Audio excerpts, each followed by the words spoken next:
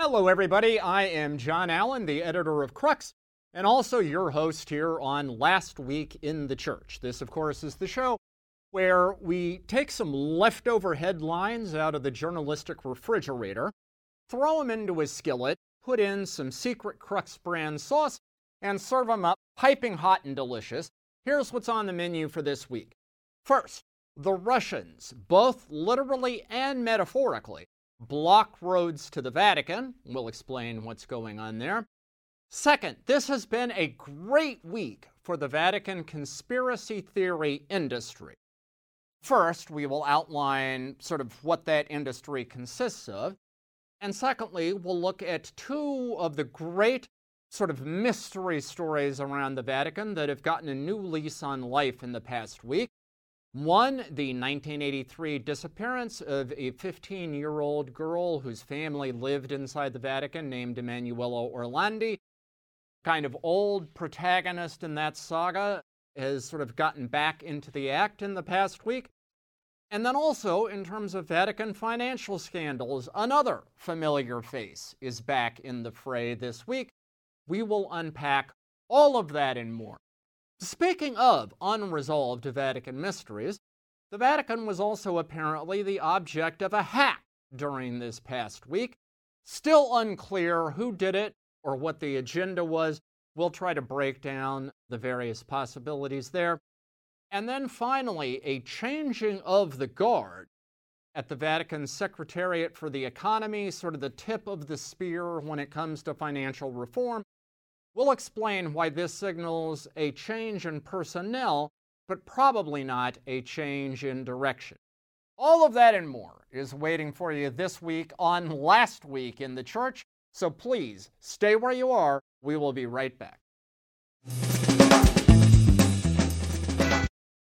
Hey, well, hello there again, everybody. Happy Tuesday to you. Happy Tuesday, December 6th in the year of our Lord 2022. Those of you watching, if you have ever been to Rome, chances are quite good that you have probably been to the Vatican. And if you have, chances are, I would say 50-50, that either on your way there or on your way back, you took a Roman street called the Via delle Fornaci. This is one of the main arteries that carries people to and from the Vatican. It starts way up atop the Janiculum Hill, leads all the way down to the road that is immediately opposite the Congregation for the Doctrine of the Faith, kind of the southern tip of St. Peter's Square. Probably 50% of the traffic in Rome that goes in and out of the Vatican every day takes this street. And there's a whole cluster of businesses on the Via delle Fornaci that depend upon that traffic. Now, the problem is, since late October, a big chunk of the Via delle Fornaci has been shut down, closed, both to automotive traffic and also to pedestrian traffic. This chunk of the road, it's about a mile away from the Vatican, is right next to this large villa which contains the Russian embassies in Italy, so the embassies to Italy and also the embassy to the Vatican. And it also contains the Russian Orthodox Church of St. Catherine of Alexandria, or St. Catherine the Martyr. Roman authorities have deemed that this massive stone wall that surrounds the estate and kind of faces the Via delle Fornaci, they have deemed it unsafe, in danger of collapse, and have asked the Russians to make repairs. Since late October, the Russians have basically said, "Niet, not going to do it. We're not interested in ponying up the dough that it would cost to keep this road open." And so, in a very literal sense, the Russians have sort of shut down a road that leads to the Vatican. Already one coffee bar in the area has shut down because of a lack of customers. Other restaurants are complaining. We're going to see what happens with that. But in the meantime, this is a metaphor for the state of the broader relationship between the Vatican and Russia these days. As you know, as we've talked about in this show many times, since the beginning of the conflict in Ukraine, the Vatican, Pope Francis, have done everything they possibly can to try to position themselves as possible mediators, peacemakers, bridge builders in this conflict. The Pope has deliberately avoided naming Russian President Vladimir Putin as the aggressor in this conflict, as a bad guy. He has, on more than one occasion, suggested that provocative steps by NATO may have helped contribute to the lead up to this war, suggesting that Putin and Russia may have some merit when they talk about the concern that Russia was being encircled by the Western powers, and on and on.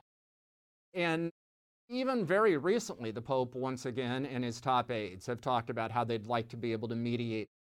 However, that possibility seems more distant than ever right now, because Pope Francis last week gave an interview to the Jesuit-sponsored America magazine, one of the leading Catholic publications in the United States.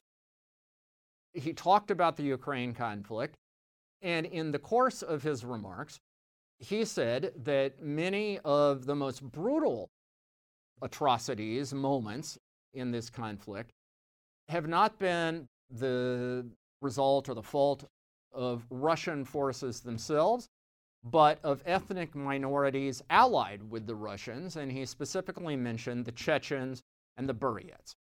Now, that bit of rhetoric has produced an enormous, I think, blowback from the Russian side. A spokesperson for the Russian Foreign Ministry said that it's not only Russophobia, but it's a kind of detachment from reality. The Russian foreign minister himself described it as not Christian language and insulting to the minorities that make up the Russian Federation. Representatives for both the Chechens and the Buryats have also objected quite vociferously. And the net result is that it seems that Russia is less interested now and less inclined to see the Vatican and Pope Francis as a fair broker in this conflict than it has been at any point, perhaps, since the war broke out in February. And so, at the geopolitical and diplomatic level, therefore, Russia also seems to be blocking roads that might lead to the Vatican. We will see where all this leads, but at least in the short term, it does not seem particularly likely that this ambition, Pope Francis and his Vatican team, to be the kind of trusted intermediary in resolving this conflict is going to be realized, again, at least in the short term. All right, we shift now to Vatican conspiracy theories. In Italy, there has long been a kind of, well, for lack of a better word, industry that is devoted to the design, the manufacture, the production, and the distribution of these conspiracy theories. The latest entry in this industry is a new book titled Sangue in Vaticano, Blood in the Vatican, which is about the 1998 Swiss Guard murders, in which a member of the Swiss Guard killed his commander, his commander's wife, and then killed himself, or at least that is the official version of events. There have been multiple theories over the last quarter century that would attempt to put a kind of different spin on these murders. Some have claimed that these three people were killed as part of a power struggle between the Masons and Opus Dei to see who was going to be calling the shots in the Vatican. Others have claimed that the commander in this story was a former spy for the East German security service, the Stasi, and that somehow that factored into all of this. This new book, Blood in the Vatican, while not favoring any of those particular theories, basically suggests that there is a Vatican cover-up going on, that the investigation of these murders was rushed, deeply flawed, so much so that it suggests that there is some unpleasant truth that the Vatican is attempting to conceal. And here's the interesting part. The author of this book is a Roman lawyer by the name of Laura Segro. Now, Segro is also the lawyer for the family of Emanuela Orlandi, that's the 15-year-old Vatican girl who disappeared in 1983 and who was the subject of the recent Netflix documentary, Vatican Girl.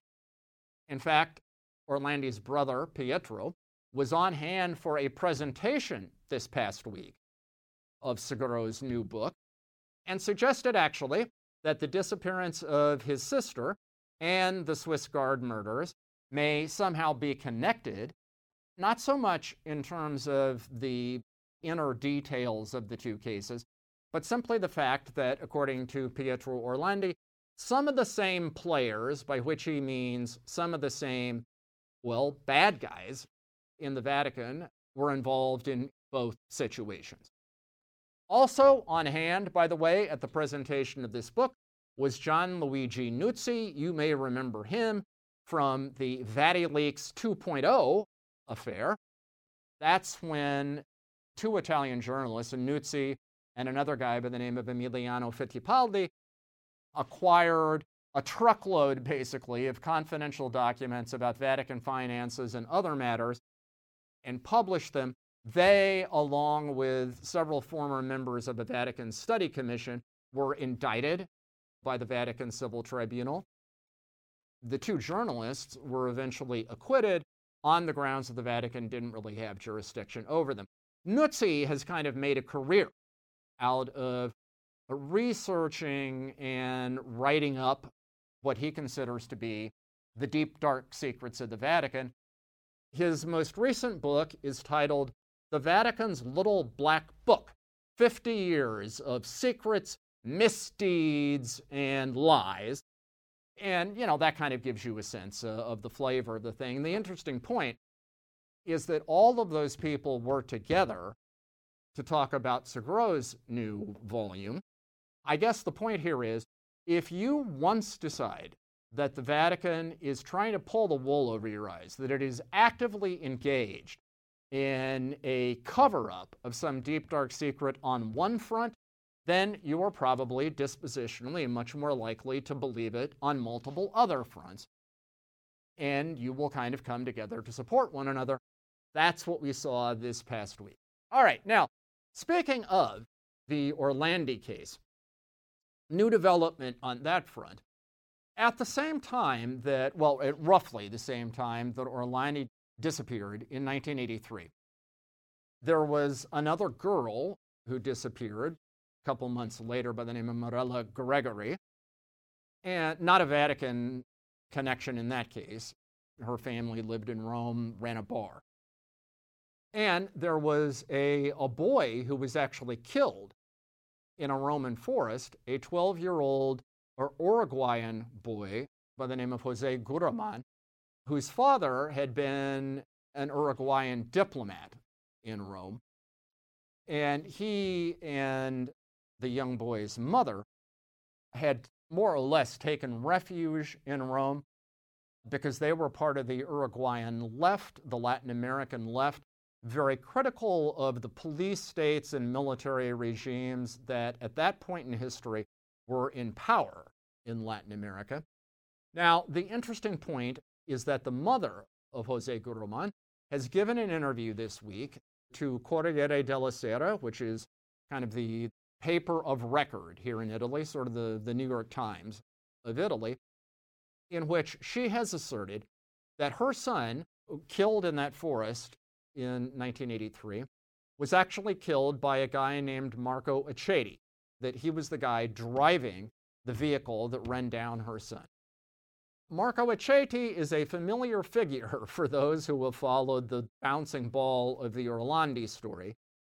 In 2013, Aceti came forward and essentially confessed that he had been part of the team that kidnapped Emanuela Orlandi and claimed that he had been the figure who was making phone calls to the Orlandi family, essentially providing them with information about Emanuela and also the agenda of the kidnappers, what it was that they wanted. And as proof that he actually was involved in the conspiracy, he presented the family with the flute that Emanuela had been carrying the day she disappeared. The family confirmed that was indeed her flute. which seemed to lend some credence to Achates' claims. Now, over the course of time, however, the brother, Pietro, who probably knows more about the Orlandi case than anybody on earth, he decided that Achates was basically blowing smoke, that he was not credible, that he was just one of these personality types that likes to inject himself into storylines in order to get attention and feel important. And a psychological profile of Achates reached more or less the same conclusion. However, the mother of Gurman, the young Uruguayan boy, is now claiming that not only was Achates the assassin of her son, but that he was acting on behalf of the infamous Masonic lodge in Italy, P2. And that, in other words, this was part of a Masonic conspiracy and that the Masons were acting in league with political forces who supported those right-wing military dictatorships, something called Operation Condor in Latin America in the 1970s and 80s. And the mother left open the possibility that that might also have had something to do with the Orlandi disappearance. I mean, it all seems a little tenuous, I suppose, in terms of concrete proof, but nevertheless, it certainly ensures that the Orlandi saga and Marco Achates' place in it will get a new lease on life and will continue to be part of what the Italians call this giallo, this yellow. And the Italians use the term giallo for an unresolved mystery story. Ladies and gentlemen, that's basically what you've got here. Now, on another front, where you've got lots of mystery stories and conspiracy theories over the years that have also floated around, Vatican finances. So, as you know, if you watch this show on a regular basis, the Vatican is currently in the middle of what I have dubbed its trial of the century, this massive civil trial in which 10 defendants, including for the first time a cardinal of the church, Italian Cardinal Angelo Becciu, have been accused of various forms of, financial high crimes and misdemeanors, embezzlement, graft, overbilling, all kinds of things, basically having their hands caught in the cookie jar. And the star witness for the prosecution is an Italian Monsignor by the name of Alberto Perlasca. Perlasca ran the finance office in the Secretariat of State when most of the deals, including the $400 million property deal in London that's at the heart of this thing, when those deals were all worked out. His fingerprints are all over it. So at the beginning of all this, many people thought that Perlasca would be one of the first people to be indicted. However, seeing the handwriting on the wall, Perlasca instead went to the prosecution and essentially volunteered to, rat out everybody else in the story. That is, turn state's evidence on his former colleagues, both people who worked for him and also his superiors, up to and including Becciu. And Perlasca did that in the form of what the Italians call un verbale, which basically means a memo. Wrote a lengthy memo with this new version of his testimony in which, he essentially blames a bunch of other people for what went wrong. Now, when he turned over this memo in 2020, just before the trial began, he asserted that it was entirely his own work. However, during this past week, Perlasca was called to testify during the Vatican trial, and under examination, he actually admitted that although the answers were all his, that the choice of subjects to be covered, that is, the kind of, the outline of this memo, was given to him by somebody else, a female friend of his. And this female friend had told Perlasca that she had consulted an elderly Italian judge in putting it together. Perlasca then proceeded to admit that later on, when he insisted that his friend tell him the name of this elderly Italian judge, when it became clear he was going to be asked this under examination at the trial, the friend admitted that there was no elderly Italian judge, that instead she had turned to Francesca Immacolata Ciauqui. Now, if that name seems familiar to you, it should, because she was the femme fatale of VatiLeaks 2.0. She was the former PR expert for the Italian branch of Ernst & Young, who had been asked by Pope Francis to serve on this study commission to look into Vatican finances. She ended up developing a kind of very close relationship with the Italian Monsignor who was running the commission, and a number of other insiders in the Vatican. Kind of became ubiquitous in the Italian press because, among other things, it was just unusual to see an attractive young lay woman exercising this kind of authority, this kind of prominence in the Vatican. Also, they found some racy pictures of her with her husband online. She was dubbed the Vatican sexy bombshell, and a bunch of other stuff. Then, as this commission sort of fell apart and it became clear that it was leaking like a sieve, Ciauqui was charged, along with the Monsignor who ran the operation, as being one of the principal leakers. She was eventually convicted, sentenced to 10 months in prison, or was it 8 months? I don't remember, but she was sentenced to a short prison term, but that was suspended because during the trial, she actually gave birth to a son whom she named Peter in honor of the Pope. So she is a very familiar figure in terms of Vatican jolly, mystery stories, and conspiracy theories, and she is now back as potentially a protagonist in the trial of the century. Both she and this other friend of Prolasca's are now scheduled to testify themselves before the trial sometime early in the new year. Stay tuned. We will obviously have full coverage. All right, two other brief things. This week, the Vatican was subject to a hack. On Tuesday afternoon around 3 o'clock Rome time, basically all of the Vatican's websites went down. You would get error messages if you tried to get onto them. That lasted until sometime Wednesday morning. Initially, a Vatican spokesperson said, oh no, the sites are just offline for routine maintenance. But as time drug on, he was actually compelled to admit, well, no, they were actually shut down because there were anomalous attempts at access, which is a polite way of saying somebody was trying to hack them, okay? Now, they're now back up and running, but no explanation has been given, despite the fact that the spokesperson said that a technical investigation was underway. No explanation has been given as to who was behind this hack or what their agenda was. Now, the Italian press abhors a vacuum, so they have kind of gone nuts with speculation. The most popular theory in the Italian press is these were the Russians in retribution for the Pope's comments that they didn't like about the Chechens and the Buryats, or just in general for the hell of it because Russians do this kind of thing. Others believed it was the Chinese because of a recent spat between the Vatican and China over the appointment of a bishop.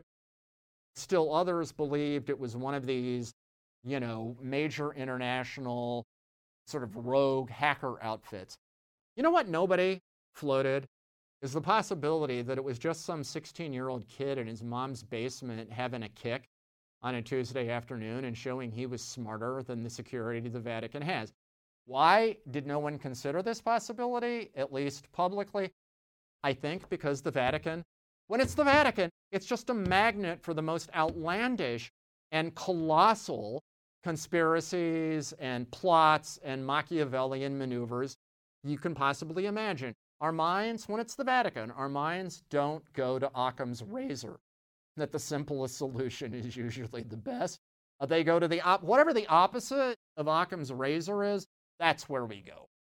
And that's what we had this week with the hack. We will see if the Vatican ever chooses to tell us who it actually was and what the actual deal is. All right, finally this week, there has been a change of the guard at the top of the Vatican's Secretariat for the Economy. This is one of 3 new institutions created by Pope Francis at the beginning of his papacy to be the tip of the spear for his financial reform. It is the role of the Secretariat of the Economy in effect, to enforce budget discipline on the Vatican and to make sure that there is an adequate paper trail for the money that the Vatican brings in and the money that it spends. Up to this point, it was initially led by Cardinal George Pell. Then, once Pell was forced to step aside because of his legal difficulties in Australia, the Pope tapped a Spanish Jesuit by the name Father Guerrero to run the Secretariat for the Economy. And that lasted until this past week, when it was announced that Father Guerrero was stepping down for personal reasons. He recently had to have a pretty serious surgery and was being replaced by a Spanish layman by the name of Maximino Caballero Ledo. Now, this is by no means a change in direction at the Secretariat for the Economy. Caballero had been appointed Guerrero's secretary 2 years ago, in 2020, so he had already been the number 2 official. The two men were childhood friends. They grew up together, and by all accounts, basically have the same vision of how things ought to work. The difference is, if I can put it this way, that Guerrero was seen as a bit of a problem child when it came to basic management. He was seen as a bit of a heavy hand as a manager, somebody who quickly became impatient with people and situations, and who, quite honestly, was just a little difficult to be around sometimes. Caballero, on the other hand, has a reputation of being a very nice, sweet guy that most people like. And I think you have to take this move at the Secretariat in tandem with the recent crackdown at Caritas to suggest that Pope Francis is trying to put out some just basic management fires in the Vatican. Our natural tendency will be to read these in terms of ideological, political, philosophical, theological fracases and ferments. Truth of it is, we may just be dealing with some, HR cleanup that's going on. Footnote to the Caballero appointment, he becomes the second layman now put in charge of a Vatican dicastery. He follows Paolo Ruffini, the Italian layman who runs the dicastery for communication. So we have 2 lay people running Vatican departments where heretofore was entirely the province of clergy, usually archbishops and cardinals. Substantively, does that make much difference? I don't know. But I can say symbolically, it certainly says something about the efforts to empower laity under the Francis papacy. And it is interesting, of course, that communications and finances are the 2 places where that has happened first, because those were the areas where Francis began his reform 10 years ago. All right, as ever, you can find full coverage of these stories on the Crux site. That is www.cruxnow.com, your one-stop shopping destination for the very best in smart, wired, and independent Catholic journalism. We will be back here next week, same bat time, same bat channel, so be with us. Over the course of the next 7 days, my charge to you is stay safe, stay healthy, have a fantastic and a blessed week, and we will talk to you very soon.